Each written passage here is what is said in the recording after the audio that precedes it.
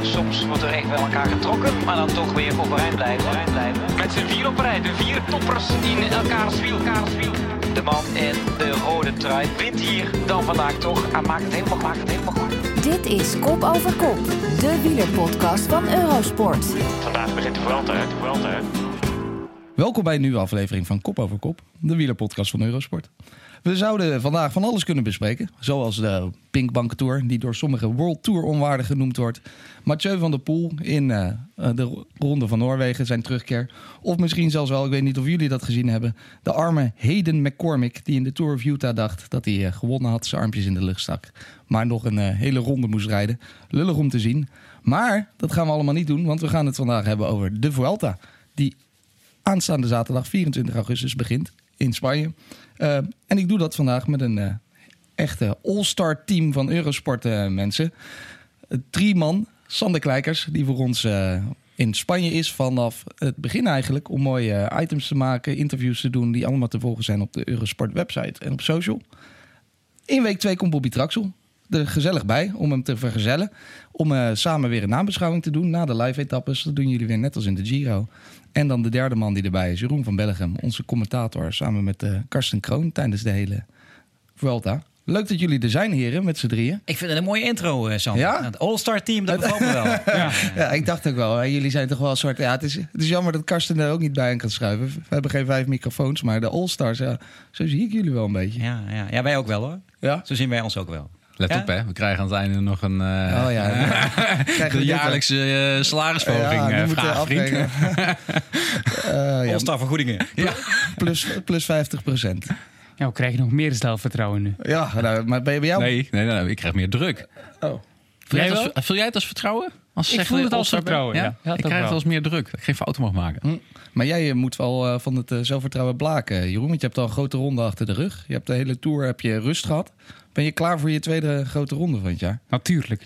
Ronde van Spanje, een mooi ontdekkingsgebied. Voor jou nieuw, toch, denk ik? Ja, eerste keer. Dus ik kijk er naar uit. Leuk. En jullie heren, want jullie gaan weer gezellig samen op vakanties. Ja, ik voel me dit jaar echt de Adam Hansen van het wielerpeloton, die volgers. We hebben de Giro gedaan met Bobby. Ik heb de Tour gedaan dan voor een andere omroep voor L1. En nu de volledige Vuelta. Dat zijn 3 hele rondes, joh. Dan ben je echt een rondekrijger, hè? Ja, ik had nog nooit gedacht dat ik ooit een rondrenner zou worden. Jongen. Hey. Gelukkig is het ook geen renner. Ik heb tegenwoordig ook de ronde vorm, dus ik hoor er ook wel een beetje bij. Maar ja, het is wel de derde grote ronde van het jaar. Heerlijk. Zijn we daarop uitgekozen, denk je? Ja, ik denk het wel. Ja? Dat is, ik denk dat All-Star is. All-Star rondingen. Ja. Maar jullie gaan weer gezellig samen op vakantie met z'n tweeën? Of vakantie? Ja. Deze ook hard werken. Hebben jullie er een beetje zin in, Sander? Ik moet een beetje zin maken, denk ik. Om met Bobby op reis te gaan, moet je een beetje zin maken. Oh, Bobby. Het werd plots stil. Ja. Jongens. Nee, wij hebben echt een hele mooie tijd gehad in de Giro. Dus wij kijken heel erg uit. Ik kijk heel erg echt uit naar die hernieuwde samenwerking. Dus dat is altijd leuk. En we hebben natuurlijk de Pinkbank Tour afgelopen week gedaan samen om weer even op te warmen in het aangeven en het afmaken. Want ik ben slechts de aangever en Bobby is gewoon de killer. Dus ik ben de lead. Ik ben eigenlijk jouw lead, oud man, Bobby Traxel. Veel koersliefde vandaag. Ja, een klein beetje die voorzet maar geven. Ja. Dat is wel belangrijk. Ik ben de Mike Teunis van jou. Maar hoop ik wel dat je in je conditie blijft. En dat je ook in je ritme blijft. Dat je ze niet wegkaapt. Wij groeien nog samen in die rol, joh. Oké. Maar dan pak jij wel de eerste trui dus. Want je bent ook de eerste week alleen in Spanje. Wat ga je die eerste week allemaal doen eigenlijk? We gaan eigenlijk veel reportages rondom de koers maken. En eentje waar ik nu al heel veel naar uitkijk, want we hebben een afspraak ermee gemaakt, is eentje met Lieve Westra. Je weet, Lieve is geëmigreerd met zijn vrouw. En zij wonen nu vlakbij Calpe in de buurt. Natuurlijk het wieleroord bij uitstek in Zuid-Spanje. Bobby weet er alles van als voormalig coureur. En Lieve gaat daar wielervakanties organiseren. In een eigen soort van bed and breakfast. En ik ben heel benieuwd hoe het eruit ziet. Hij is nu nog aan het verven en het timmeren en het verbouwen. En wij zijn min of meer de eerste gasten die bij hem komen kijken hoe het eraan toe gaat. Dus dat is al bijvoorbeeld een voorbeeld van wat we kunnen doen buiten de koers om. Natuurlijk gaan we de renners volgen en gaan we met veel renners praten. praten. Gaan we eens kijken wat er rondom de koers binnen zo'n ploeg gebeurt. En dan vanaf week 2 gaan we echt midden in die koers staan, zoals het in de Giro eigenlijk ook was. En dan gaan we analyseren en renners spreken in de afloop van de etappe. Ja, gewoon weer nabeschouwen, zoals jullie ook samen deden tijdens de Giro. Ja. En Bobby, Sander zei het al, je bent nog wel veel in Kalpen geweest. En ik zag dat je ook wat gekoerst hebt, zelfs in Spanje vroeger. Ja, nou ja, kijk, weet je, uiteindelijk het hele voorjaar bestaat een beetje uit Kalpen. Kalpen was voor mij, waar dan dit jaar zo'n beetje de start is, de tweede etappe finished. De eerste echte etappe finished eigenlijk in Kalpen. Dit jaar met Vuelta. En dat was eigenlijk de plek waar ik als coureur, dus ik ben zo'n 14, 15 jaar beroepsrenner geweest, zo'n beetje 70 dagen per jaar in ieder geval was. Je begint in november en je gaat er eigenlijk naartoe. En dat is eigenlijk daardoor een beetje een tweede thuis. Dus als je daar naartoe komt, dan is het eigenlijk een beetje thuiskomen. Ja, Kalpen. En natuurlijk, weet je, elke renner heeft zijn voorbereidingen. De Ruta del Sol, al die wedstrijden, Valencia, al die wedstrijden. Ja, dat is in het voorjaar, februari, maart. Ja, waar bijna iedereen altijd wel een keer in die regio gekoerst heeft. Maar voor de renners gaat het ook een soort thuiskomen zijn. Want zoals Sander al zei, in de winter is het echt dat toch wel 70 à 80% van alle World Tour ploegen die ongeveer in de regio Kalpen eigenlijk neerstrijken om hun voorbereiding te doen voor het seizoen. En waarom is dat zo'n mooie regio om te fietsen? Kalpen ligt eigenlijk in een soort een berggedeelte. Het is niet echt heel erg bergop, maar daardoor is het de droogste plek van Spanje. Nou, dat zou je niet denken van Kalpen, zo interessant is het niet. Maar het is dus echt de droogste plek van Spanje. En je moet je voorstellen dat het is daar niet heel erg warm in de winter. Je moet het een beetje voorstellen dat het 10 graden verschil, zo zeg ik het altijd, met wat het hier is. En in de winter kan het hier ook nog eens een keer 15 graden zijn. Dat betekent dan eens een keer 25 graden. Maar dat betekent dat op het moment dat je terugkomt voor de Belgische koersen bijvoorbeeld, dat het verschil niet heel erg groot is. En waardoor je eigenlijk daar geen klopje krijgt voor die aanpassing. Dus daardoor is dat wel redelijk ideaal. En je hebt het vliegveld van Valencia en Alicante echt heel dichtbij. En er zijn zoveel hotels rondom Kalpen. Kalpen ligt net iets boven Benidorm. En ja, die staan in de winter allemaal wel leeg. Er zitten alleen overwinteraars. Kalpen vooral overigens is echt een soort Belgische enclave die daar zit. Er is ook weinig afleiding eigenlijk. Dus niet dat jij s'avonds... nee, er is geen reet te doen. Aan de toog hangt. Nee, er is echt... Nee. Echte Benidorm bastards. Zeg maar, mensen achter looprekjes. Ja, nee, precies. Dus dat is en daardoor is het ook gewoon heel erg goedkoop. Ik heb prijzen van €25 per nacht, inclusief eten. Ja, dat is natuurlijk helemaal niks. Ja, en als je daar hele goede omstandigheden... Je kunt er goed bergop rijden. Ja. Tot een uur. Cofrades gaan we bijvoorbeeld oprijden. Je kunt gewoon heuveltjes oprijden. Je kunt er heel redelijk rustig vlak rijden. Dus ja, eigenlijk alle omstandigheden heb je daar. En dat zie je maar op heel weinig gebieden. Lieve Westra gaat jouw quote nu wel gebruiken. Ja, dit is zoals Bobby Traxel al zei in de Kop over Kop podcast. Kom bij mij. Het klinkt als een ideale plek ook voor de recreatieve fietser. Misschien ook iets voor ons, Jeroen, om een keertje om een mini-trainingskamp te gaan. Eerst zo meteen kijken naar de Vuelta. Ja. Zien of het wel interessant is en dan zelf gaan. Hè? Ja. Dat is de perfecte voorbereiding. Ik vroeg me wel af, de Vuelta, het is natuurlijk de derde grote ronde. Ik had het er gisteren over. Is misschien toch ook een van de minst aansprekende grote rondes? Of doe ik hem dan tekort? Een van de minste, als je er maar 3 hebt. Of de minst aansprekende, laat ik het gewoon zo zeggen. De Tour is de grootste. Ja. De Giro wordt door velen de mooiste gezien. Maar de Vuelta is misschien degene die de mensen het minst volgen. Globaal gezien, omdat we al heel wat koers hebben gehad. En mensen gaan vooral naar het WK toe. Maar ieder jaar opnieuw heb je toch vooral heel mooie strijd in de Vuelta. En heb je een ongecontroleerde wedstrijd. En dat maakt het toch eigenlijk nog interessanter voor de kijkers om te kijken. Ja, ja, je weet eigenlijk nooit wat je kan verwachten. Nee. Dat komt ook wel veel door het parcours, toch Jeroen? Ja, het parcours is evenwichtig samengesteld. Heel veel bergen natuurlijk, heel veel steile hellingen, grillige beklimmingen. Dus dat smaakt naar meer, smaakt ook naar heel veel kijkgenot. Ik zal hem eens even doornemen, het parcours. We hebben 1 ploegentijdrit, 1 individuele tijdrit van 36 kilometer. Dan 6 vlakke etappes, althans, zo staan ze geclassificeerd. Maar wat is vlak in Spanje? 4 heuveletappes en 9 bergetappes. En van die 13 etappes komen er dan ook nog eens 8 bergen op aan. Ja. Het klinkt als een parcours voor de echte klimmer. Het is zeker een parcours voor de echte klimmer, maar ik vind ze evenwichtiger dan bijvoorbeeld de Giro. Want we hadden in de Giro eerst 10 dagen waar eigenlijk niet veel te beleven viel. En dan alles bij elkaar opgestapeld in de laatste pakweg 5 dagen. 5 zeer zware bergetappes. De Vuelta is veel evenwichtiger in die zin dat je in de eerste week al heel lastige etappes hebt. Voor de vrijbuiters, voor de klimmers. We hebben een tijdrit in de tweede week. Ook daar zitten heel veel bergetappes. In de derde week, traditioneel in grote rondes, is dat altijd de zwaarste week. Maar in deze Vuelta totaal niet. Want we hebben 3 kansen voor de sprinters in de derde week. En daarom vind ik wel dat ze evenwichtig is samengesteld. Voor mij had er misschien nog een individuele tijdrit bij gemogen. Ik vind het weer te weinig wat betreft tijdritkilometers. Maar qua evenwicht vind ik het dat van de 3 rondes deze zeker niet de slechtste is, nee. En het zwaartepunt qua bergritten zit inderdaad in week 2, maar in week 3, en daar verkijken wel vaak renners zich ook wel op, is een heel lastig gebied rond Madrid en die straal van 100 kilometer. Het gaat daar op en af. Het is vaak ook nog open. Er is ook veel wind vaak. Dat is ook de plek waar Dumoulin in 2015 een ogenschijnlijk te behappen etappe toch volledig de vernieling in werd gereden door Astana.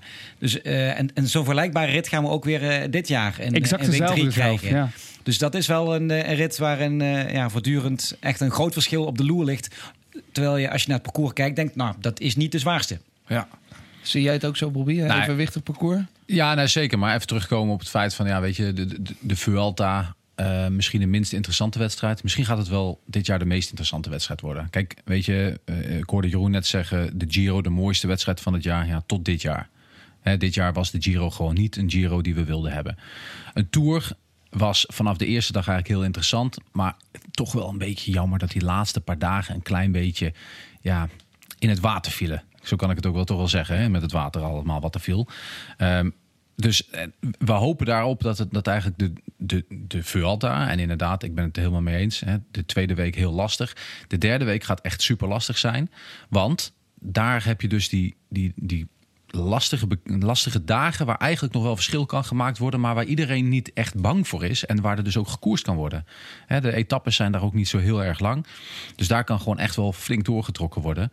En daar kan echt nog wel een verschil ontstaan, want er komt nog een tweede probleem bij. We hebben het altijd over 3 weken en die derde week die is altijd heel belangrijk. Maar nu komt het nog eens een keer dat deze wedstrijd aan het einde van het seizoen ligt. Dus je hebt al een heel seizoen achter je. Ja, je hebt niet meer zoals in de Giro dat er renners zijn die nog maar 10 koersdagen gehad hebben. Ja, want dat is ook iets wat ik toen ik zei van de minst aansprekende. De plek in de kalender spreekt niet echt in het voordeel voor de Vuelta dat er misschien veel renners niet meer komen omdat ze al moe zijn. Het voelt soms alsof het een beetje de ronde is voor mensen die nog net wat over hebben of juist die nog wat goed te maken hebben. Maar alsof de echte grote mannen na de Tour een kruid al verschoten hebben. Dat is natuurlijk ook zo. Kijk, de Tour is gewoon het allerbelangrijkste wat er is. Maar aan het einde van het jaar, de Vuelta, je gaat daar gewoon je contract nog kunnen verdienen als je dat nog niet hebt. Of als je nog niet tevreden bent met de aanbieding die er ligt. Je kunt je seizoen helemaal goed rijden. Maar het mooie is, je kunt je ook volledig, en sorry dat ik het zo zeg, maar volledig naar de klote rijden. Want daarna komt er een rustwinter. En dat kan je in de Tour of in de Giro eigenlijk niet. Want dan moet je het nog minstens 1 keer toch eens een keer uit je graf trekken om nog een keer te gaan vlammen. Dus ik vind het een van de meest open wedstrijden die er zijn. En ze durven er ook te gokken. Maar er vallen ook wel weer mensen door de mand waarvan je denkt van hoe komt het? Ja, dat komt door het lange seizoen. Eentje moet altijd de laatste zijn. Vroeger was de Vuelta de eerste van de 3 en uiteindelijk is de Vuelta tegenwoordig de derde van de 3. En sinds de Franse organisatie daar een flinke aandeel heeft in de organisatie, is die Vuelta ook weer in achting bij heel veel renners gestegen. En je kunt inderdaad je seizoen daar compleet goed maken als je als ronderenner nog gefaald hebt in de Giro en de Vuelta. Yates heeft achteraf natuurlijk vorig jaar een geweldig jaar gehad. In de Giro ingestort. Had hij die Vuelta niet gewonnen, had iedereen gezegd, Yates, dat is toch niet een ronderenner, want die zakte doorheen in de derde week. Nu weet iedereen, Yates, dat is echt een ronderenner, want kijk eens hoe die Vuelta met verve afsloot. Ja. Klopt. Ja, en wij kijken er zo naar. Maar er zijn heel veel renners die er niet zo naar kijken. En gewoon zien, dit is gewoon een heel belangrijk punt in het seizoen. Dus ik ben benieuwd. Ja, en het is altijd natuurlijk een verschrikkelijk zware ronde. Want we hebben dit jaar weliswaar geen Angliru. Maar ze hebben toch weer wat geitenpaten weten te vinden in Spanje. Het is ongelooflijk. In de 5e etappe bijvoorbeeld. Ik ben niet zo goed in het Spaans, maar de Javalambre. Die is maar liefst 11 kilometer, 7,8%. Maar de laatste 5 kilometer de hele tijd 10%. Dan hebben we nog de Alto Mas de la Costa in de 7e etappe. 12,3% over 4 kilometer met stukjes 25%. En als klapper natuurlijk ook nog Los Machucos op vrijdag 6 september... waarvan de laatste 3 kilometer niet meer onder de 10% komt. En die hebben we al eens eerder gezien. En er zitten stukken van 26%. 26%, ja. 2 jaar terug, hè? Ja. Toen Froome daar in de problemen kwam. Toen won hij wel nog de Vuelta, maar hij heeft daar toch heel veel tijd verloren op een Contador en op een Nibalienko. Dat wordt toch een interessant treffen die dag. Ja. Die beklimming wordt aangestreept als eigenlijk onmenselijk. Ja, dat zag je ook wel aan de winnaar. Die is uiteindelijk ook geschorst. Ja. De Niffel. Dus je moet daar nog iets extra's uit hebben. Maar ja, dat is ook, weet je, uiteindelijk, hè, als je naar de gemiddeldes kijkt van die beklimming, valt eigenlijk best mee. Het is maar 900 hoogtemeters. Die beklimming duurt maar net iets meer dan 8 kilometer. Valt best mee. Maar als je dan de percentages gaat kijken die erin zitten. Er kan geen asfalt neergelegd worden op die beklimming. Dus er liggen betonplaten met van de speciale dingen om eigenlijk de auto's die er overheen moeten een beetje grip te geven, omdat ze anders gewoon achteruit rollen. Maar wat is dat toch met de Vuelta? Dat ze altijd de meest gekke geitenpaden en dingen eruit van stal weten te halen. Dat zijn de landschappen ook. Hè? Ja? Ik bedoel, je moet ook rekening houden met landschappen per land. Italië heb je ook van die geleidelijke beklimmingen. Frankrijk, dat is iets minder daar het geval. Heb je toch vooral lange geleidelijke klimmen aan dezelfde stijltegraad. En bij de Giro en meer nog in de Vuelta is dat anders het geval. Want ik heb even gekeken naar al die beklimmingen. Je hebt denk ik in de rit 16 de eerste lastige beklimming die wel geleidelijk loopt, die wel een loper wordt genoemd, met percentages die niet te veel fluctueren naarmate de kilometers vorderen. Dus we hebben vooral grillige beklimmingen waar je eigenlijk met dat gemiddelde percentages nergens naartoe kan. Want je moet eigenlijk per kilometer kijken hoe dat loopt. Ja. En dat wordt toch ook voor de renners apart om dat mee te maken. Ik denk dat ook daar verkenning belangrijk is. Kijk, ik heb er een andere visie over. Het is ook zo wat je zegt, maar de Vuelta heeft een heel groot probleem. De Vuelta heeft geen visie. Waarom gaan we naar de Vuelta? Die hebben geen visie. Italië die wil echt de cultuur die Italië heeft aan de mooie plekjes. En dat wilden ze eigenlijk laten zien. Dat is eigenlijk de visie. Maar de Vuelta heeft dat niet. Die voelt het ook wel een beetje. Dat ze het derde been zijn aan de wagen. Wat zeggen ze? Hoe zeg ik het zo goed? Het vijfde wiel. Het vijfde wiel. Het derde been aan de mensen. Dat weet ik veel. Dat is ook niet goed, denk ik. Maar in ieder geval weet je wel dat het echt de derde is. Zo voelen ze dat ook een klein beetje. En dat zie je al bijvoorbeeld aan de leiderstrui. Die is gewoon in de hele historie van de Vuelta 4 keer gewisseld, als het goed is. Ja, zoiets. Volgens mij het is nou rood en daar gaan ze nu aan vasthouden. Want rood, dat zit in de vlag van Spanje. Maar dat is goud geweest en dat is geelachtig geweest. Of weet ik veel wat voor kleur het allemaal is geweest. Dus ze hebben daar volledig helemaal geen visie over hoe ze hun ronde willen wegzetten. En hoe ze hem willen gaan aankleden. En ja, het is eigenlijk een beetje de amateurisme onder de 3 groepjes. Dat ze maar een dotje doen. Ja, en daardoor proberen ze zich te profileren door af en toe zo'n geitenpad. Want dat zijn het gewoon. Het zijn gewoon geitenpaden die... wat was het? Die is in 2, 3 jaar, 4 jaar geleden hebben ze die een beetje verhard. En daar gaan ze dan oprijden. Misschien wel in het oog om de Vuelta daar te laten rijden. Dus daarmee proberen ze zich dan weer wat anders te maken dan die andere 2. Maar het is gewoon omdat ze zich minder voelen. Ja, het is een beetje circus, maar het is ook wel natuurlijk zo. Op het moment dat je weet, vandaag is de rit in de Vuelta met hellingspercentages van 26%. Dan ga je er toch voor zitten. Ja. Als je denkt, het is een loper. Als Jeroen al zegt, het is een loper van 26 kilometer. Dan denk je, het zal wel. Lopers, die hoeven niet te zien. Maar die 26% percentage, die moet ik zien. Er is wat voor te zeggen vanuit commercieel opzicht, vanuit de Vuelta. En ik snap, moet je dan renners, de eeuwige discussie, laten optreden in een circusachtig etappe. Maar het is, je versterkt elkaar. Renners rijden op het moment dat de mensen gaan kijken, dan heb je grotere sponsorbelangen, meer geld in het wielrennen. Dat is een eeuwige discussie, daar kom je natuurlijk niet uit. Ja. Hetgeen ze wel goed doen, vind ik, de Vuelta dan, als je kijkt naar de lengte van de etappes, de afstand. We weten nog de Giro. Hoeveel etappes van meer dan 200 kilometer waren er toen? 9. 9 etappes in de Giro van meer dan 200 kilometer. Nu 1. Vind ik wel ook een pluim waard voor de organisatie. Zeker, ze zijn allemaal... maar dan moet je gelijk een aanhaling maken. Want heel leuk, minder etappes. Maar heb je gekeken naar de transfers? Nee, zeg maar. Die zijn gigantisch dit jaar. Ja? Ja, kijk, uiteindelijk rijden we in 3 hoeken. Hè? Dus je rijdt eigenlijk... We starten op het meest zuidelijke punt. Het is niet het zuidelijkste punt van Spanje, maar het is het meest zuidelijkste punt van deze Vuelta. Zuiden wordt niet aangedaan eigenlijk. Het zuiden wordt helemaal niet aangedaan. Dus je hebt eigenlijk het oosten, rijden we dan een klein beetje. Hè? Dan springen we eigenlijk van het oosten wat naar het noorden, Andorra. Dan springen we gelijk helemaal naar noordwest, wat is het dan? En dan naar het midden. Het zijn gigantische, en zeker in de eerste week ook, al 2-3 hele lange verplaatsingen die we hebben. Ja, en dat doet de Giro, zegt van laten we daar wat langere ritten door doen, zodat we die verplaatsingen minder hebben. Dus voor de kijker beter, maar misschien voor de renners minder goed. Precies, want je zit dan... we hebben die discussie afgelopen week hier ook met de Binkbank gehad. En dat is een transfer van, wat zal het zeggen, 200 kilometer. In Nederland kunnen niet zo heel ver rijden van de ene kant van het land naar de andere kant van het land. Maar in de Vuelta is dat echt wel dit jaar zeker weer een groot probleem, hoor. Ja, veel eigenlijk leuk voor de kijker. Net als al die beklimmingen, wat jij zegt, Sander. Het zijn heel leuk dat we kunnen gaan zitten en dat we weten, als we gaan helemaal stuk, 25%, dat wordt genieten van de beelden. Ja. Maar hoe denk je dat de renners daar zelf tegenaan kijken, tegen al die fratsen? Ja, dat is ook die discussie kom je ook niet uit. Er zijn renners die het echt geweldig vinden om dat spektakel mee te maken. En die er ook echt voordeel uit kunnen slaan. Wout Poels op Angliru. Dat is voor hem nog altijd de mooiste wielerherinnering, met Luik-Bastenaken-Luik, uit zijn wielercarrière. En dan zijn we renners zeggen van waarom gaan we in hemelsnaam die idiote Angliru op? We zijn toch geen circusartiesten? Ja, ik weet wel welke benen je hebt als je dat roept. Dat zijn niet de beste klimmersbenen natuurlijk. Ja, het vetpercentage dat dichter tegen een percentage aan zit dan die andere. Ja. Nee, maar dat is hè. Kijk, er zijn daar een paar van die springveren die er gewoon heel erg blij mee zijn en daar het verschil kunnen maken. Is dat dan toch niet een beetje die identiteit die de Vuelta heeft gekregen? Ja. Identiteit daar waar ze op zoek zijn, die steile hellingen? Nou, het is net wat ik zeg. Het is, ze proberen daar hun dingetje van te maken. Door het gebrek van andere visie. Maar ja, dat is goed. Hè? Dat weten we ook. Hè? Je hebt het natuurlijk in de Giro, heb je het ook af en toe natuurlijk zo'n hele steile helling.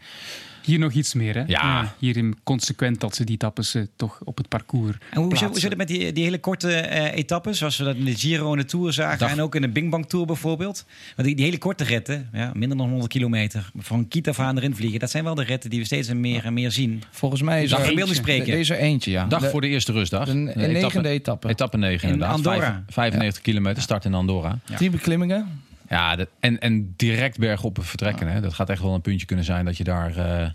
Dus maar dat is ook het mooie. En die verdeling van Jeroen, dat is wel mooi hoe hij dat vertelt. Kijk, eigenlijk die eerste dag hebben we die ploegentijdrit. Die is eigenlijk al best wel belangrijk voor het klassement. En iedereen zegt van weet je, het is vlak. Dat klopt. En de afstand valt ook nog wel mee voor een ploegentijdrit. De verschillen gaan niet groot zijn. Maar ik denk juist dat de verschillen juist wel groot gaan zijn. Want neem dan bijvoorbeeld een Jumbo-Visma. Die nam echt een aantal mannen mee in de Tour. Omdat het heel belangrijk was om in die ploegentijdrit, op die vlakke ploegentijdrit, om daar geen problemen te hebben. Nu nemen ze daar Tony Martin mee. Maar voor de rest echte jongens voor het vlakke. Hè. Buiten dat Roglic, Kruiswijk en Geesink natuurlijk nog steeds een fantastische goede tijdrit kunnen rijden. Maar er wordt toch wel meer naar het bergop gekeken, omdat het gewoon veel meer bergop is. Dus de verschillen kunnen daardoor ook wel groter zijn, zoals je dat bijvoorbeeld het verschil tussen Movistar en Jumbo-Visma zag in de Tour de France. Of net niet, omdat niemand daarop zal focussen. Op die ploegentijd. Dat niemand met een ploeg specifiek voor die eerste opdracht naar de Vuelta trekt, waardoor de nivellering toch groot zal zijn. Ja, maar het is wel, als je bijvoorbeeld een Tony Martin in je ploeg hebt, dan heb je niet heel veel andere mannen nodig. Zeker niet op zo'n vlak parcours. Dus dan heb je daar al wel echt een gigantische motor die het verschil kan maken op als je een ploeg hebt voor echt alleen maar voor klimmers. Movistar verliest toch altijd zijn tijd. Dus dat is toch al 100% zeker. En zeker ook als ze Carapaz mee hebben bijvoorbeeld. Maar dat gaat gewoon heel interessant zijn. Vanaf de eerste dag, dan heb je op dag 9 en dag 5 heb je al heel lastige dagen. Dan direct na de eerste rustdag die tijdrit in Po. Ja, en dan gaat dat gewoon die hele tweede week door. En dan die derde week zijn dagen dat je gewoon echt wel nog eens een keer kapot gaat gaan dan wat je al gehad hebt. Ja, het klopt helemaal. Want ook wel inderdaad, Jeroen, wat je zegt, het is zo mooi verdeeld, omdat tot die eerste rustdag hebben we 4 heuveletappes en 2 bergetappes. Maar dus ook met die 5e en 7e etappe over echte geitenpaden. En dan als laatst nog de 9e etappe, die heel kort, die we net hadden besproken in Andorra. Maar in die tweede week een tijdrit, 3 keer berg, 1 keer vlak en dan nog 2 keer berg. Dus 5 bergetappes in die tweede week. Dat wordt een hele belangrijke week. Denk vooral die maandag Eigenlijk week 3 wordt dat al gezegd, maar voor mij is dat week 2, want het is voor de rustdag. De tweede rustdag is op een dinsdag. Dus we hebben eigenlijk heel wat etappes na de eerste rustdag tot en met de maandag. En die maandag is nog een etappe bergop, 144 kilometer, verschillende beklimmingen onderweg. Dus ik denk dat die wel eens voor veel verschil zal kunnen zorgen, omdat de vermoeidheid dan toch een rol gaat spelen. Ja. De laatste dag voor de rustdag op een maandag. En dan nog een ding, want er komen natuurlijk ook gewoon wat sprinters. Maar wat hebben de sprinters hier eigenlijk te zoeken? Ja. Evenveel als de Tour, toch?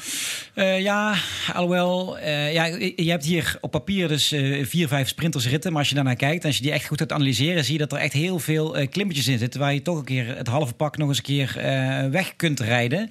En er zitten een paar sprintersritten in met een klim waarbij je dan weer in de afdaling nog terug kunt komen op het slot nog 40 kilometer vlak kan zijn. Maar het is inderdaad niet echt eentje voor sprinters. Daarom zie je ook dat er niet heel veel sprinters zijn. Maar ja, als je kijkt naar Bennett is daar. Nou, die is in topvorm, hebben we gezien in de Bing Bang Tour. Ik ben benieuwd naar Fabio Jacobsen, wat hij daar gaat doen. Is er ook een beetje hierop afgestemd. En heeft gezegd, ik wil zeker 2 van de 3 weken rijden. Ik hoop in ieder geval week 3 te halen. En misschien wel uitrijden, wie zal het zeggen. Dus in die eerste week voor hem zitten er wel wat kantjes in. Maar hij is natuurlijk wel niet de man die als het licht omhoog gaat mee kan sprinten. Het is wel echt een vlakke sprinter. Maar is hij ook een jongen die wel die heuveltjes kan overleven en daar dan nog bij zit in die... Ja, dat gaat wel een moeilijk dingetje zijn. Gaviria is er natuurlijk ook bij. Alleen Gaviria, die beviel me niet helemaal in Polen. Jeroen, jij ziet het niet helemaal zitten, denk ik. Want je keek een beetje ik volg de analyse niet helemaal, omdat ik die sprinterskansen wat groter inschat.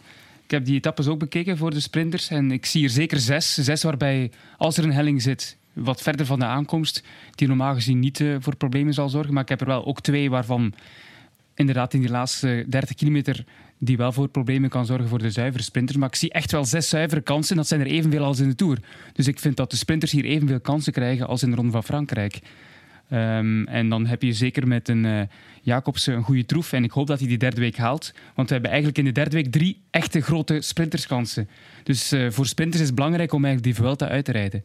Want je hebt vooral op het einde nog heel wat mogelijkheden. Hoe motiveer je je daarvoor, Bobby, als sprinter, om zo'n tweede week door te komen? Ja, kijk, weet je, sorry dat ik weer een stapje terug wil. Maar uiteindelijk, je kunt een sprinterskans hebben. Maar als er geen sprintersploeg of 1 sprintersploeg is, gaat de controle er niet zijn. Gaat het geen sprint worden. Ook niet als er op 30, 40 kilometer kalpen. Dat gaat geen echte zuivere sprint worden. Het is veel te lastig op het laatst. En iedereen weet het al. Dus die sprinters weten het ook al. En die hopen er nog ergens aan te haken. Gaan het wel proberen. Maar als er geen controle is, gaat het juist wedstrijden worden voor de jongens van voor Jetsbol. En dan gaat dat vlakkere etappes worden voor juist een ontsnapping. Dus ja, het is... Ik denk ook dat er veel ontsnappingen gaan zijn. Vergeleken met die sprintersritten, zoals ze genoemd staan, sprintersritten. Maar ik kom veel op terrein daar. Dat zijn veel open wegen. Ja. Er is heel weinig bebouwing op heel veel plekken in de Vuelta. En waar je in Frankrijk altijd door een dorp rijdt. Dus dat is toch wat makkelijker te controleren voor het peloton. En dat is zeker die laatste 3 sprintersritten die je noemt, buiten Madrid. Maar die ritten daar op die hoogvlakte daar rondom Madrid, daar kan er gewoon waaiers komen. Dan kun je gewoon je klassement in een waaier verliezen. Ja. Dus ja, het wordt dus echt heel leuk. Het wordt echt wel een mooie kans voor Jacobsen met de waaierploeg. Ja, zeker. Nee, zeker. Dus, maar zo zijn er natuurlijk. Gilbert gaat er dan ook nog wel even van profiteren. Maar dus het wordt gewoon een hele leuke, misschien wel de leukste, omdat we er heel anders naar kijken. En dat zeggen we ook natuurlijk voor elke grote ronde. Ja. Dus maar ja, het is vrij onvoorspelbaar. Ja. Dit is een hele onvoorspelbare ronde op alle vlakken. En transfers die eraan komen, renners die niet meer alles 100% geven voor hun ploeg en juist hun eigen kans willen gaan. Er komt zoveel meer bij kijken bij de Ronde van Spanje. Ja, en wat je hebt gezien ook de laatste jaren, dat er jongens komen die voor de toekomst voor de grote rondes daar eventjes komen aan de deur kloppen. Het wordt eigenlijk gewoon weer een prachtige ronde. Kunnen we het nu even hebben over van wie kunnen we allemaal gaan genieten. Ja. Er zijn nog niet alle teams bekend. Het is vandaag zondag, dus er zijn nog een hele hoop teams die hun selectie moeten klaarmaken. Maar we weten wel een paar mensen die in ieder geval niet komen. En die kunnen we bijvoorbeeld ook al bespreken. En het viel mij op toch wel dat Mitchelton Scott, die heeft zijn team wel bekendgemaakt. Maar de Simon Yates, de titelverdediger, komt niet. En zijn broer Adam Yates is er ook niet bij. Was dat Simon niet kwam, die heeft al 2 grote rondes gereden. Dat was wel te verwachten natuurlijk. Maar misschien toch wel jammer dat hij ze voor die keuze maakt.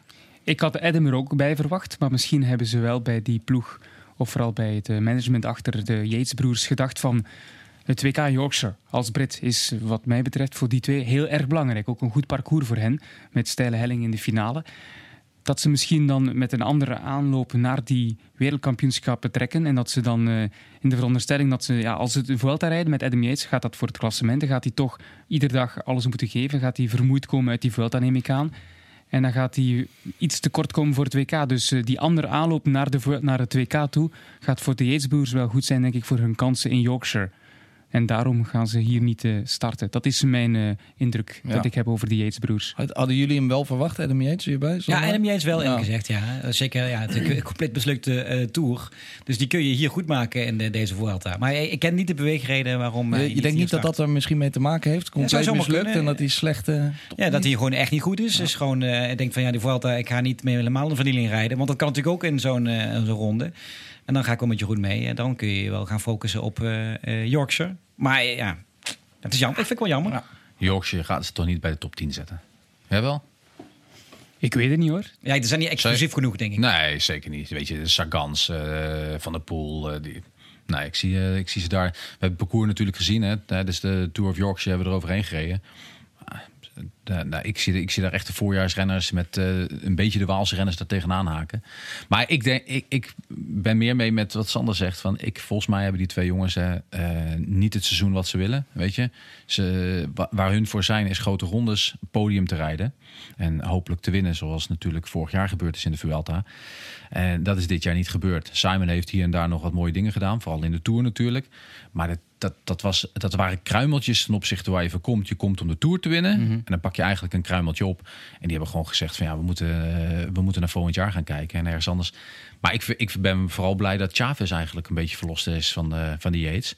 Chaves is natuurlijk een smaakmaker geweest in de Tour de Vuelta, waar we allemaal juichten om Tom. Ja. Was dat 2015? 15. Ja. Dus ik hoop dat hij een beetje verlust is en dat hij kan gaan springen. Ja, want hij werd inderdaad, in dat jaar werd hij derde. Hij werd natuurlijk ook als tweede in de Giro in 2016, het jaar daarna. Reed we geen Tour de France, won wel een etappe in de Giro. Is hij dan ook, om meteen over hem te hebben, een van de grote kanshebbers wel? In jullie ogen? Of heeft hij niet genoeg om de 3 weken lang door te komen? Ja, ik denk zelf dat die gaat wel bij de top 5 kunnen rijden. Maar ik zie hem niet als topfavoriet om te winnen, eerlijk gezegd. Daar haal ik hem net af. Maar die gaat natuurlijk 1 of 2 ritten winnen. En gaat zich altijd wel daaraan mengen. Maar ik denk niet dat hij in staat is om deze ronde te winnen. Ik hoop het podium te rijden. Ik hoop mee dat hij weer terug naar de top 5 gaat. Weet je wel? Dat hij weer kan laten zien dat hij 3 weken top is na die hele vervelende, slechte periode die hij achter zijn rug heeft. En dat hij zich weer naast Yates zet. Naast de 2 Yates zet. Als je die mooie Giro-rit ziet die die wint, het vertrouwen dat je daarvan krijgt. Maar als renner denk je van oké, ik sta er weer tussen die grote mannen. Ja. Echt een mooie bergrit gewonnen. Dan ga je toch met een lekker gevoel stap je wel in deze Vuelta, denk ik. En zeker met die eerste week die eraan komt. Dat is echt best een lekkere week ook voor klimmers meteen. Hè. Dat gaat op en af. Zeker dan die rit naar Gavalambre, naar die sterrenwacht. Meteen ook echt een hele pittige rit. Dan weet je meteen al wie goed is en wie niet. Als je er goed staat in de eerste week, dan tank je natuurlijk wel heel veel vertrouwen. Ja, ik zie wel veel vertrouwen inderdaad in de kansen van Chaves. Top 5 vind ik al redelijk straf na zijn moeilijke periode. In de Giro is hij niet constant geweest. En heeft hij 1 bergetap inderdaad fantastisch gepresteerd. Maar ik verwacht niet dat hij een superklassement gaat rijden. Ja. Persoonlijk dan. Hè? Nee, maar als je top 5 hebt, dan moet je er nog eens 4 hebben die daar zeker onderdoor gaan. Ik wil er wel 4 noemen ook wel, maar zo heel veel echte absolute toppers die maar er zijn er altijd een paar. Die verrassen natuurlijk. Ja. We missen inderdaad wel wat, misschien de echte hele grote toppers. Er zijn volgens mij ook niet echte pronkstukken van Ineos. Froome is natuurlijk geblesseerd. Bernal doet het rustig aan. Voor Thomas is dit ook geen kolfje naar zijn hand. Nee, Gegenhardt wordt de kopman voor de ploeg. Heeft hij zelf ook gezegd in de Ronde van Polen. En zou Sivakov nog komen? Is dat nog een optie? Nee. Gegenhardt is daar de grote man voor de Ronde van Spanje. Hij is uitgevallen in de Giro. Ik vraag niet dat hij top 5 gaat rijden, maar misschien wel top 10 zoals Sivakov deed in de Giro. Dat zie ik hem wel doen. Maar hij is ook nog heel jong, hè, Gegenhardt? Ja. Hoe oud is hij? 22 denk ik net geworden. Maar maakt hij wel een goede indruk op jou tot nu toe? Ja, absoluut. Ik verwacht hetzelfde wat Sivakov heeft laten zien in de Giro. Al zie ik Sivakov al een paar niveautjes hoger dan Gegenhardt, want die heeft al rittenkoersen gewonnen. Polen nu weer. Ook zeer sterk gepresteerd in Tour of the Alps. Dus ik zie Sivakov al wat hoger in de rangorde, in de pikorde. Maar dat de Gegenhardt 8e, 9e kan worden, dat zie ik wel zitten, ja. Ja, het is anders rijden. En niemand verwacht van Gegenhardt dat hij voor Ineos als kopman daar even gaat winnen. Dus het is voor hem ook een mooi leerproces in de Luwte. Ze hebben de Tour gewonnen. Voilà, het is genoeg, hè? Ja. Laatste man die er niet bij is, wie we wel hadden verwacht, Enric Mas. Vorig jaar tweede, rijdt nu niet mee.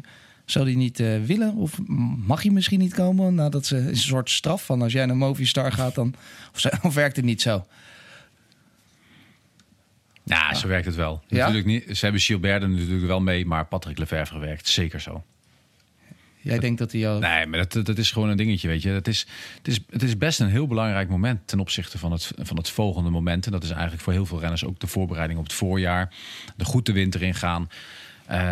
Dus dat heeft er zeker ook mee te maken. Want een Mas die wil altijd, en zeker met zijn mogelijkheden, hier koersen. Maar Bobby, dat is even nu lekentaal. Dat is toch heel raar eigenlijk? Ik bedoel, je hebt een renner onder contract, die betaal je veel geld en die heeft de potentie om misschien wel podium te rijden. Ja. Dan ga je het nu zeggen, ja, omdat je er volgend jaar niet bij bent, mag je van ons lekker niet meedoen. Maar welke andere renner heeft hij als wisselgeld dan? Die heeft het toch ook niet? Eigenlijk gooi je hiermee ook een potentieel topklassement weg. Ja, dat is ook de gok die daar meenemen. En dat zijn meerdere renners. Hè. Bij Movistar zie je dat volledig niet. Hè. Want we weten nog niet 100% zeker. Volgens mij staan er 10 namen voor op dit moment voor Movistar op. En er zit Carapaz en er zit Quintana bij. Ja, die ook eigenlijk gaan vertrekken. Maar het gebeurt gewoon heel erg vaak dat je een renner hebt ook met het oog op volgend jaar. Kijk, als jij door zo'n goede Vuelta uitrijdt en daar goed de Vuelta uitkomt, kom je gewoon met, laten we zeggen, 110%. Dat je, dat we gewoon even normaal houden, laten we 100% dat je de winter ingaat op een 100% van je mogelijkheden. Nou, dan zak je 20% terug. En een renner die niet rijdt, gaat minder gemotiveerd zijn, gaat net wat minder koers rijden. En die gaat aan 90% komen. En die komt de winter uit met 70%. Dus zo proberen ze het volgende jaar. Weet je, hij wilde hem helemaal niet verliezen. Hè. Op het moment dat hij zegt van oké, ga maar. Wat bijvoorbeeld met Gilbert ook een beetje is gebeurd. Dan heeft hij ook zoiets van oké, rij maar. We hebben veel aan elkaar te danken en go. Nou ja, dat is wel de situatie hoe nog steeds het oude wielrennen werkt binnen de wielersport. Maar ik hoor je zeggen, maar tegen een sponsor kan ik het toch echt moeilijk uitleggen. Als een sponsor zegt, ik betaal heel veel geld, miljoenen euro's. En je belangrijkste potentiële klassement van laat je thuis, omdat die volgend jaar weggaat. Ja, dat leg je mij toch echt moeilijk uit. Ja. En ik geloof ook niet persoonlijk dan. Hè. Het is een gevoel die ik heb bij die ploeg dat ze dat zo doen. Dat hebben ze nog nooit op die manier gedaan. Want Viviani was al duidelijk dat hij ging vertrekken voor de Tour. En hij werd gewoon als grootste man gezien binnen die ploeg. Hij mocht naar de Tour en hij kreeg 3 man mee die voor hem reden. Ze hadden ook kunnen zeggen, ja, jij gaat weg. We gaan die 3 man thuis laten en we gaan alles op een andere renner gooien. Maar je weet, kijk, weet je, dit jaar... En bij Mas, ik geloof dat niet persoonlijk. Nee, maar bij Mas is hij ook nog al redelijk netjes geweest ten opzichte van de Tour. Hè? Want Patrick Lefevere laat normaal nooit iemand in de Tour rijden die niet getekend heeft. Inderdaad. Dus waarom zie je het in de Tour wel, maar in de Vuelta zou je het niet zien? Nee, ik zie Mas wel gewoon starten in de Vuelta als hij mag van de ploeg. Dus ik denk dat het een samenspraak is. Ik denk niet dat Lefevere heeft gezegd, jij gaat weg, jij mag niet naar de Vuelta. Dat denk ik echt niet. Nee, maar hij kijkt wel naar... Het wordt ook nooit zo gezegd, hè. Maar hij kijkt wel van, ja, weet je, ik heb een paar jongens nodig die ik daar nog een beetje moet laten groeien. Hè. Want misschien was Jacobsen wel degene geweest die ze thuis hadden gelaten. Maar Jacobsen moet echt de volgende stap gaan zetten. En zeker ten opzichte van Hodge, die wedstrijd heeft hij een beetje gewonnen. Want Hodge had eerst de eerste stappen toch wel ietsje voor ten opzichte van Jacobsen. En die moeten toch gekeken van, ja, weet je, we moeten daar wel iemand de volgende stap laten zetten. Een grote ronde laten rijden om een beetje body te krijgen. En volgend voorjaar gewoon echt wel die energie mee te nemen. Dus ja, op mee. Ja, dus daar is altijd een keuze in. En dat is de Vuelta ook. En daar kun je ook nog jongens inzetten om lekker te laten rijpen, zeg maar. Wie er in ieder geval wel bij zijn, dat weten we zeker. Ja. En they come out swinging, zou ik kunnen zeggen. Het Jumbo-team met Bennett, Geesink, Kruiswijk, Sepp Koes is er volgens mij ook nog bij. Ja. En dan, die rijden ze allemaal voor Roglic. Ja, ik denk het wel. Ja. Dat is hij de absolute super topfavoriet om deze Vuelta te winnen? Voor mij wel. Eén van de, zeker. Eén van de of de topfavoriet? Ja. Nee, hij is altijd genuanceerd, hè, Bobby Trapp? Nee, maar ik vind... Dat is goed ook. Ik vind Roglic is misschien, dat is denk ik wel voor mij de man, zeker met deze ploeg. Je weet nooit wat Miguel Ángel Lopez gaat doen. Daar ligt het parcours ook nog wel redelijk goed voor. Roglic pakt tijd in de ploegentijdrit en een tijdrit. Dus het gaat een beetje, mijn idee gaat het over die twee. Maar ja, deze wedstrijd is nog moeilijker te voorspellen, omdat je het hele seizoen al achter je rug hebt zitten. Ja, maar bij Jumbo zullen ze natuurlijk wel iets hebben. Ze wilden heel graag de Giro winnen. Dat is niet gelukt. Nou, ze hebben een supergoeie Tour de France gereden. Ze misschien wel uitgegroeid tot het allerbeste team zo'n beetje van de hele World Tour. Ja, ze rijden 2 keer podium in een grote ronde. Ja. Dat was tot voor de Giro nog nooit gelukt. Hè? Dus dat hebben ze nu even toch bewerkstelligd. Roglic heeft zeker geleerd ook van die Giro. Moet dit, en daarna rustig kunnen houden. Hij heeft niet de fout gemaakt, of zoals wij dat fout kunnen noemen, door nog eens een keer een weekje voor de grote ronde nog ergens hard te rijden. Dus die gaat echt op gang komen. Het begint echt heel lekker met die ploegentijdrit. Een mooie eerste week voor Roglic. Ja, kan allemaal misgaan natuurlijk, maar absoluut topfavoriet voor mij, hoor. Wat denk jij, Jeroen? Nee, voor mij niet. Nou, okay. Omdat ik zie dat dit een Vuelta is voor de klimmers, toch? Hè? Ja. In de eerste plaats voor de klimmers. Er zijn bonificatieseconden aan de streep. Die steile hellingen. Ik heb in de Giro nooit gezien dat Roglic de beste klimmer was van alle klassementsrenners. Nooit. Hij kon wel vaak volgen, maar hij was nooit de beste klimmer. Hij was de beste tijdrijder. Hij was al over de top. Wat blief? Hij was al over de top. Ja, door de Romandie. En dat zeggen ze zelf niet. Maar, de ploeg zei dat zelf niet. Maar... Nee, maar... Ja, hebben we natuurlijk al gezien dat hij na week 2 en ook slecht werd, ook een beetje ziek werd natuurlijk. Ik zie hem niet als de beste klimmer. En ik denk dat de beste klimmer deze ronde van Spanje gaat winnen. En dan denk ik, ik ga misschien ook voor Carapaz. Ik heb hem zien groeien in de ronde van Burgos. Heeft de Giro gewonnen, heeft waarschijnlijk genoten van die Giro-zege. Maar ik zie hem groeien. Hij heeft een hele sterke ploeg in de bergen. Achter zich met Valverde, Quintana. Achter zich is misschien niet het juiste woord. Maar ik denk wel... Wanneer waren je laatste signalen dat Valverde en Quintana de beste goede klemmers waren in het hooggebergte? En elkaar zouden werken voor een ander? Ze hebben toch al bij top 10 gereden in de Tour. Dus zijn wel goede klimmers. Quintana was er alleen maar omdat hij zijn voorsprong af en toe kreeg. En daar een beetje... Ja, maar als ze de ronde rijden... Ik heb Quintana dit jaar niet goed gezien rijden. Geen één keer. Oké, maar hij reed wel top 10 en hij wint de rit. Dus hij is wel een goede renner, denk ik. Nee, ja, tuurlijk. Dat is geen twijfel. Als je 4 miljoen euro krijgt van een andere club, dan weet je zeker dat je een goede renner bent. Ja, klopt. Maar je hebt helemaal gelijk over Quintana. Het is geen fantastisch renner om in de ploeg te hebben, om het ploegbelang te dienen. Maar in de Giro zag je Carapaz plots aan de leiding. En toen ging Landa echt ook wel voor hem rijden op bepaalde etappes, bergetappes. Dus ik denk wel als Carapaz toont van ik ben de best, dat hij wel een ploeg rond zich zal krijgen. En ik vond hem in de Giro echt ook sterk. In de Giro hebben ze Carapaz ook een beetje onderschat in de eerste week. Maar hebben ze hem nooit meer gebeuren. Nee, hebben ze hem gelost wanneer hij in de Roze reed? Nee, maar een renner gaat ook vleugels krijgen, heeft een voorsprong opgebouwd. Ja. Ze gaan natuurlijk nooit meer laten rijden, Carapaz. Nee, maar hoeft dat? Kan hij niet tonen dat hij de beste is op een andere manier? Dat zal absoluut kunnen natuurlijk. Ik sluit er niet uit. Nee, hij was wel in de Giro in principe de beste renner. De beste klimmer. De leukste. In ieder geval, maar qua klimmen. Hij moest ook 3 niet weken meer. Constant. Toen hij in het roze reed, moest hij niet meer aanvallen. Hij moest alleen maar verdedigen. En we hebben misschien nooit de beste Carapaz ook gezien in de Giro, want hij demareerde niet. Hij reageerde op Nibali, hij reageerde op Roglic of op andere demarages. En hij moest zelf nooit in actie schieten. Nu, ik volg wel Bobby in zijn vorig betoog over het veranderen van ploeg. Dat kan er ook mee te maken hebben. Ze weten dat Carapaz vertrekt. De ploeg dan toch?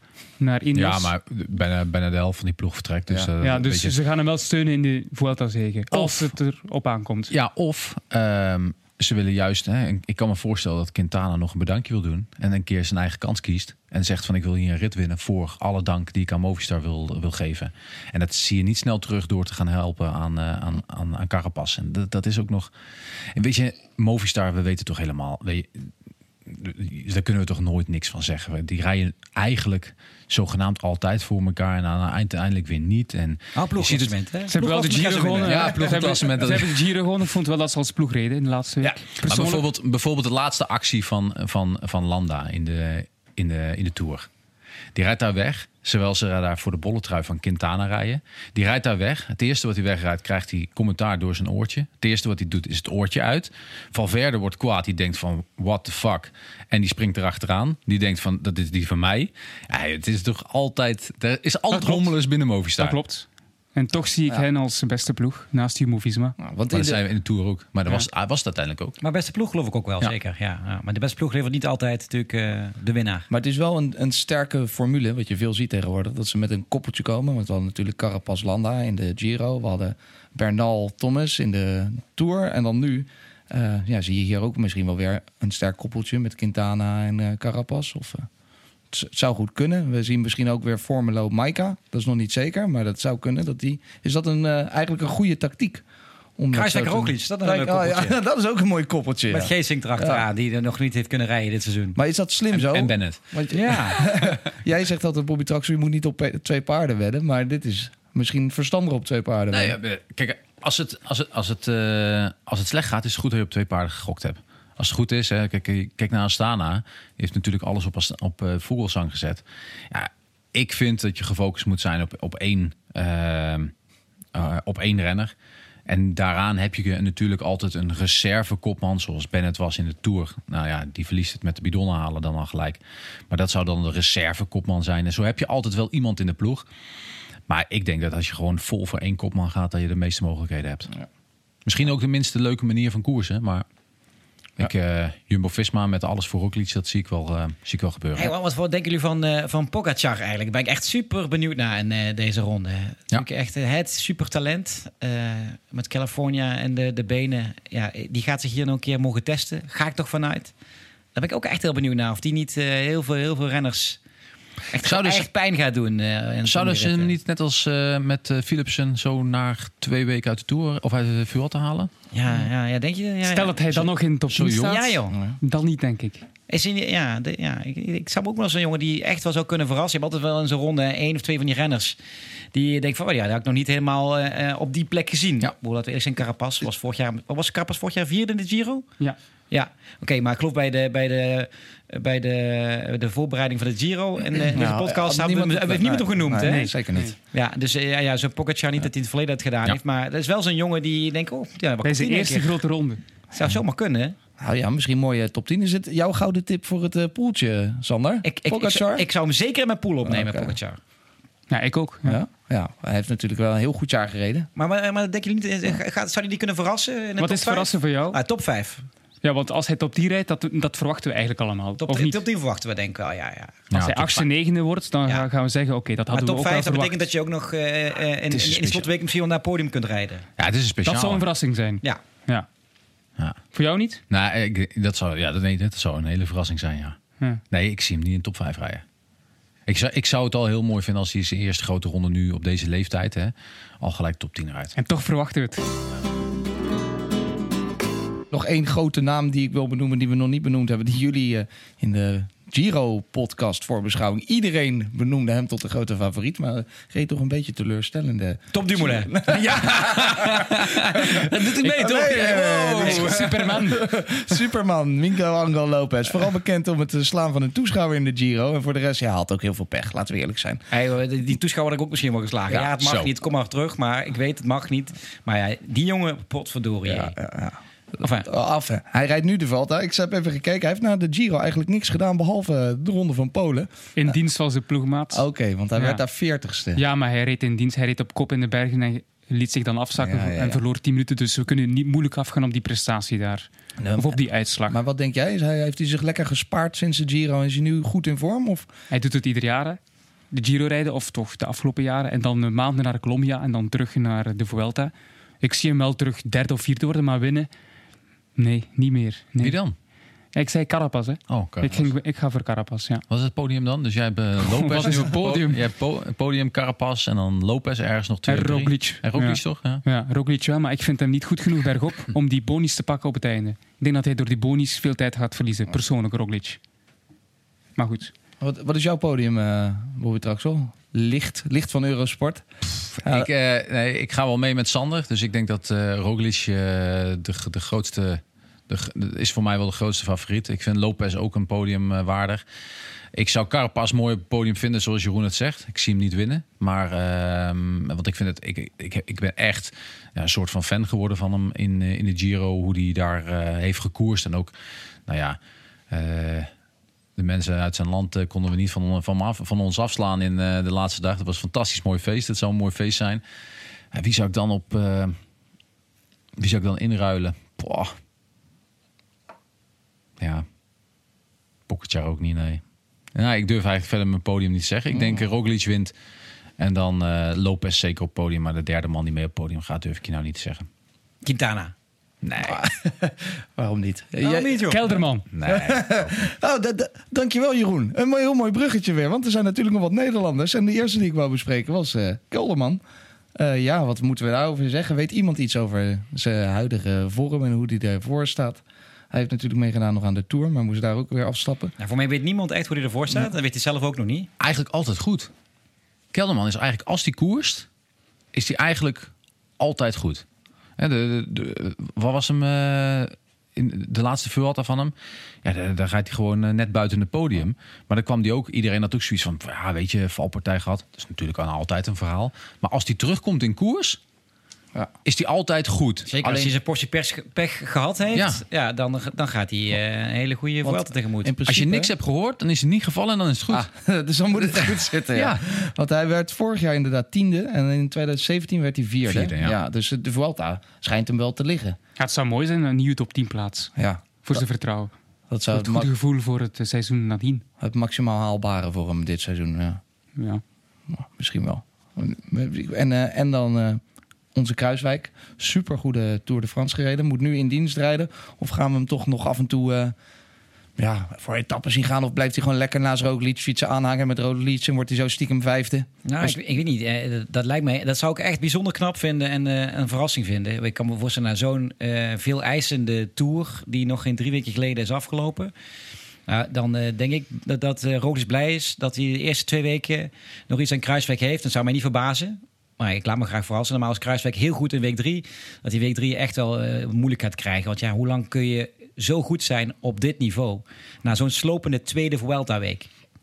Ja, gelukkig ligt er ook heel veel zwaartepunten natuurlijk ook wel in die eerste 2 weken. Dus daar kan hij heel veel aan hem hebben. Ja, nee, daarom verwacht ik niet dat hij in week 3 nog meer kan doen. Dat zou het heel gaaf vinden en bijzonder. Maar dat zou ik echt verrassend vinden als je dat kan.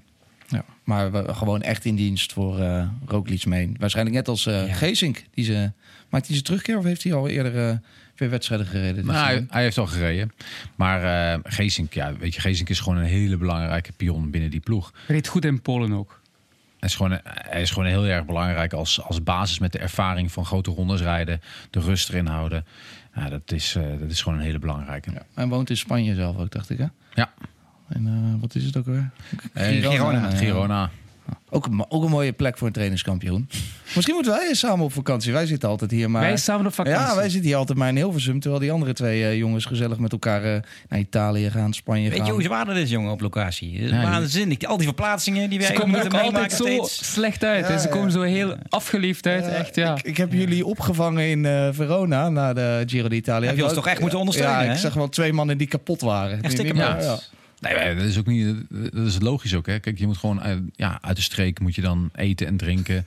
Ja, dat is ook allemaal vernieuwend. Moet je eerst ook gaan zoeken. Dat is best wel. Best wel lastig, hoor. Ja, we zijn natuurlijk allebei echt wel rondrenners. We hebben net al gezegd. En heel goed in week 3. Ja, ik ben ook altijd heel goed in de 3e week. Ja. Jij ook, hè? Ja. Ik zie iedere dag als een klassieker. 3 weken, iedere dag een klassieker. Zo bekijk ik het. Jij bent toch altijd een korte klassieker. Jij bent altijd goed, Jeroen. Als jij het zegt. Maar Jeroen, voor Jeroen is er altijd vakantie. Wij zijn uiteindelijk eens een keer buiten ons land waar we wonen aanwezig. Jeroen altijd. Ja. Maar die doet met Karsten toch het commentaar, ja, met Karsten, ja. En heb je al de dierenpopulatie een beetje bekeken? Karsten is een digital detox gegaan. Dus die is nu weken zijn gsm niet aan het bekijken. Dus ik weet niet hoe het met de Karsten is. Zijn laatste moment was Klassica San Sebastian hier. Ja. En daarna toen vertrok hij met zijn dochters. En ik heb hem niet meer gehoord sindsdien. Dus komt hij nog terug? Niemand die het weet. Maar als je het hebt met de voorbereiding... Kijk, je bereidt natuurlijk altijd supergoed voor. Het parcours en de renners. Maar we weten met Karsten... dit is toch de man van de flora, de fauna. Heb je een beetje bekeken waar dan die klipgeiten wonen in Spanje? Op het moment zelf kijkt hij naar de beesten... en gaat hij meteen een verhaal af. Hij heeft een arendsoog daarvoor. Ja, arendsoog, mooi gezegd. Ja. Ziet hij ergens een adder of noem het maar op. Echt, hè? Ja. Fantastisch is dat, ja. Dat is mooi. Daar ga je ook wel momenten krijgen in de Vuelta. Alhoewel, we gaan niet alle dagen volledig uitzenden A tot Z, toch? Sander, dat weet jij heel goed. Oh, nou, nee, niet alles, nee. Meestal vanaf 3 uur. Ja. Tot rond 5:45. Maar we hebben een paar etappes die we echt live doen, van start tot finish. Maar volgens mij wordt ook niet alles volledig geproduceerd. Nee. Is dat meer het probleem? Als het te volledig is, dan zenden we het volgens mij volledig uit. Dus we hebben wat meer tijd om zelf te sporten. Ja. Je kan je voorbereiden op onze trainingskampjes. Ja. Voilà. Het worden iets minder lange dagen voor jou, in ieder geval, Jeroen. Maar voor jullie worden het... Het zijn wel lange dagen, maar het zijn heerlijke lange dagen. Laat daar geen misverstand over bestaan. Ik ben wel benieuwd naar... Vorig jaar hadden we... in de Giro hadden we bijvoorbeeld... Hatsuyama. Was een beetje vriend van de show geworden. Die was gisteren jarig. Heb je hem gefeliciteerd met jou? Ja, gisteren jarig. Ja, klopt. Je hebt hem even gebeld, of? Bobby, toch? Even een appje gestuurd. Jawel. Ja. Ja, En je zoekt ook een dergelijke renner. Ja, we zoeken nog een derde cultfiguur. Ja, we zoeken nog een cultfiguur. Kunnen we daar niet... Chaves. Kun je daar Chaves niet van Ja, maken? Chaves is echt te goed. te goed natuurlijk. Ja. We hebben Hatsuyama is ook wel te goed. Ja. Mag ik iemand in de groep gooien? Ja? Brian van Goedhem. Van Lotto Soudal. Wie is dat? Dat is een goeie. Dat is een Nederlander, maar ik zag hem staan op de lijst. Ik dacht, wie is die jongen? Zeeuw? Ken ik helemaal. Ja, hij vervangt de man die overleed in Polen. Oh. Ja, Lambrecht. Dat maakt het dan weer misschien een minder leuk verhaal. Maar aan de andere Nee, maar kant- wel een apart verhaal, inderdaad. Ja. Hey, maar je hebt altijd van die jongens die in één keer in zo'n ronde leert kennen. Een leuke gozer is dat. Jente Biermans van Katusha bijvoorbeeld. Maar dat het leuke verhalen voor de microfoon in één keer die dan toch ontdekt. Veel meer dan dat je normaal in peloton ziet rijden. Hatsuyama, natuurlijk ook onze vriend. Dus we zoeken wel nog een leuke vriend van de show, vind ik. Zo'n vaste gast is eigenlijk altijd Jetse Poel. Ja. Toch?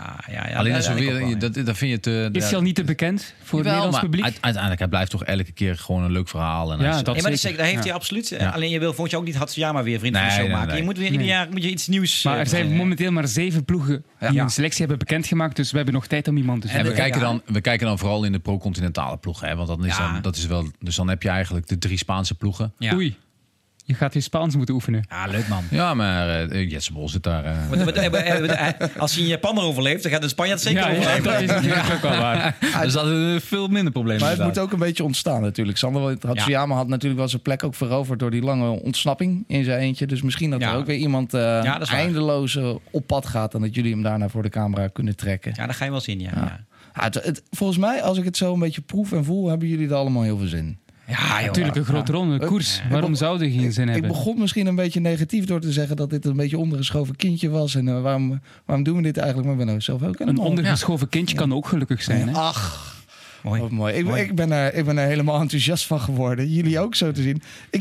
Rest mij niet zoveel meer dan jullie veel plezier te wensen en succes te wensen. Jij, Sander, heel veel succes daar. Je kan alles wat Sander maakt, kan je vanaf zaterdag 24 augustus dus zien op eurosport.nl. Ja. En als je ons volgt op Facebook, Twitter, dan hoef je helemaal niks te missen. Zie je mooie clips, shots, interviews, alles is te zien. Dan vanaf de week daarna is Bobby er gezellig bij. Wel weer jammer, 2 weekjes van huis weg. Maar ja, het is voor een goed doel. Ja. En, lekker zanger, ja. Mag ik even nog kort onderbreken? Ik ben blij weer lepeltje. Thomas de Gent doet mee. Thomas de Gent doet mee. Sorry, dat zijn... Je moet ook even kort een Belgische touch toch aan het je moet ook wel in je pool brengen. Nee, we hebben nog een paar secret namen die per se in je pool moeten. Behalve de sprinters. Sprinten goed in Big Bang Tour. Ja. 2 jaar bijgetekend. Voilà. Nog iemand? Maar Thomas de Gent, hè. De Gent zeker. Max Walscheid, misschien? Geen idee. Jesus Herrada. We moeten altijd een leuke Spanjaard erbij hebben. Higuita, Colombiaan. Kijk. Education First. Higuita en Martinez, als die meedoet. Ja, als die meedoet. Maar de mannen van de Education First, die... Is die Higuita trouwens, is dat de familie van die doelman Higuita? Die altijd met die schorpioen... Nee. Heb je onderzocht? Heb ik onderzocht, ja. Okay. Even gebeld met zijn moeder, maar het was geen familie. Denk je dat er nog wat in de tank zit bij Thomas? Thomas de Gent. Er zit altijd wat in de tank bij Thomas. Die gaat nog wel eens een etappetje winnen. Ja, de stier van Semmerzaken die gaat weer een etappe uitkiezen. Mooi, hè? Ik kijk er al naar uit hoe dolgelukkig jij gaat worden op die dag. En jij bent gewoon elke dag weer te horen, Jeroen. Superleuk. Vanaf zaterdag 24 augustus natuurlijk. Dan zijn we er dus met alle etappes live op Eurosport 1 en op de Eurosport Player. En wil je... Ja, de kop over kop is er ook. We zijn nog niet helemaal... De eerste week weten we nog niet precies of het technisch gaat lukken om met Sander in te bellen. Ja, gaan we wel proberen. Maar als dat lukt, dan hebben we contact met Sander en anders vinden we een andere oplossing. En vanaf de tweede week zullen Bobby en Sander weer live verslag doen vanuit Spanje. Nu vergeet je nog 1 ding, Sander. Oh. Wat is jouw top 3? Oh, ja. En heb jij eigenlijk al een top 3 gezegd, dat al gezegd. Ja, maar shit, ik ben de host. Ik hoef niet te zeggen. Roglic wint hem, hè? Ja, dat heb je gezegd. En dan? En dan moet ik even snel weer gaan zoeken in mijn lijstje. Ik had gezegd Roglic, Lopez 2 en Quintana 3. Oké, dan ga ik voor Chavez, Lopez en dan Martinez, als hij meedoet. Colombianen boven. Ja, alleen maar Colombianen. Jij gaat je niet meer aan wagen, toch, Bobby? Je had een soort wijvelende... Ik zei voor de Tour Yates en voor de Giro Lopez, dus het wordt sowieso Carapaz niet. Dat is een zekerheidje. Oké, niet naar Jeroen luisteren als je je poeltje gaat inleveren. Ook alle luisteraars, succes ermee. Vergeet je niet te subscriben, dan hoef je niks te missen voor Kop over Kop. Bedankt.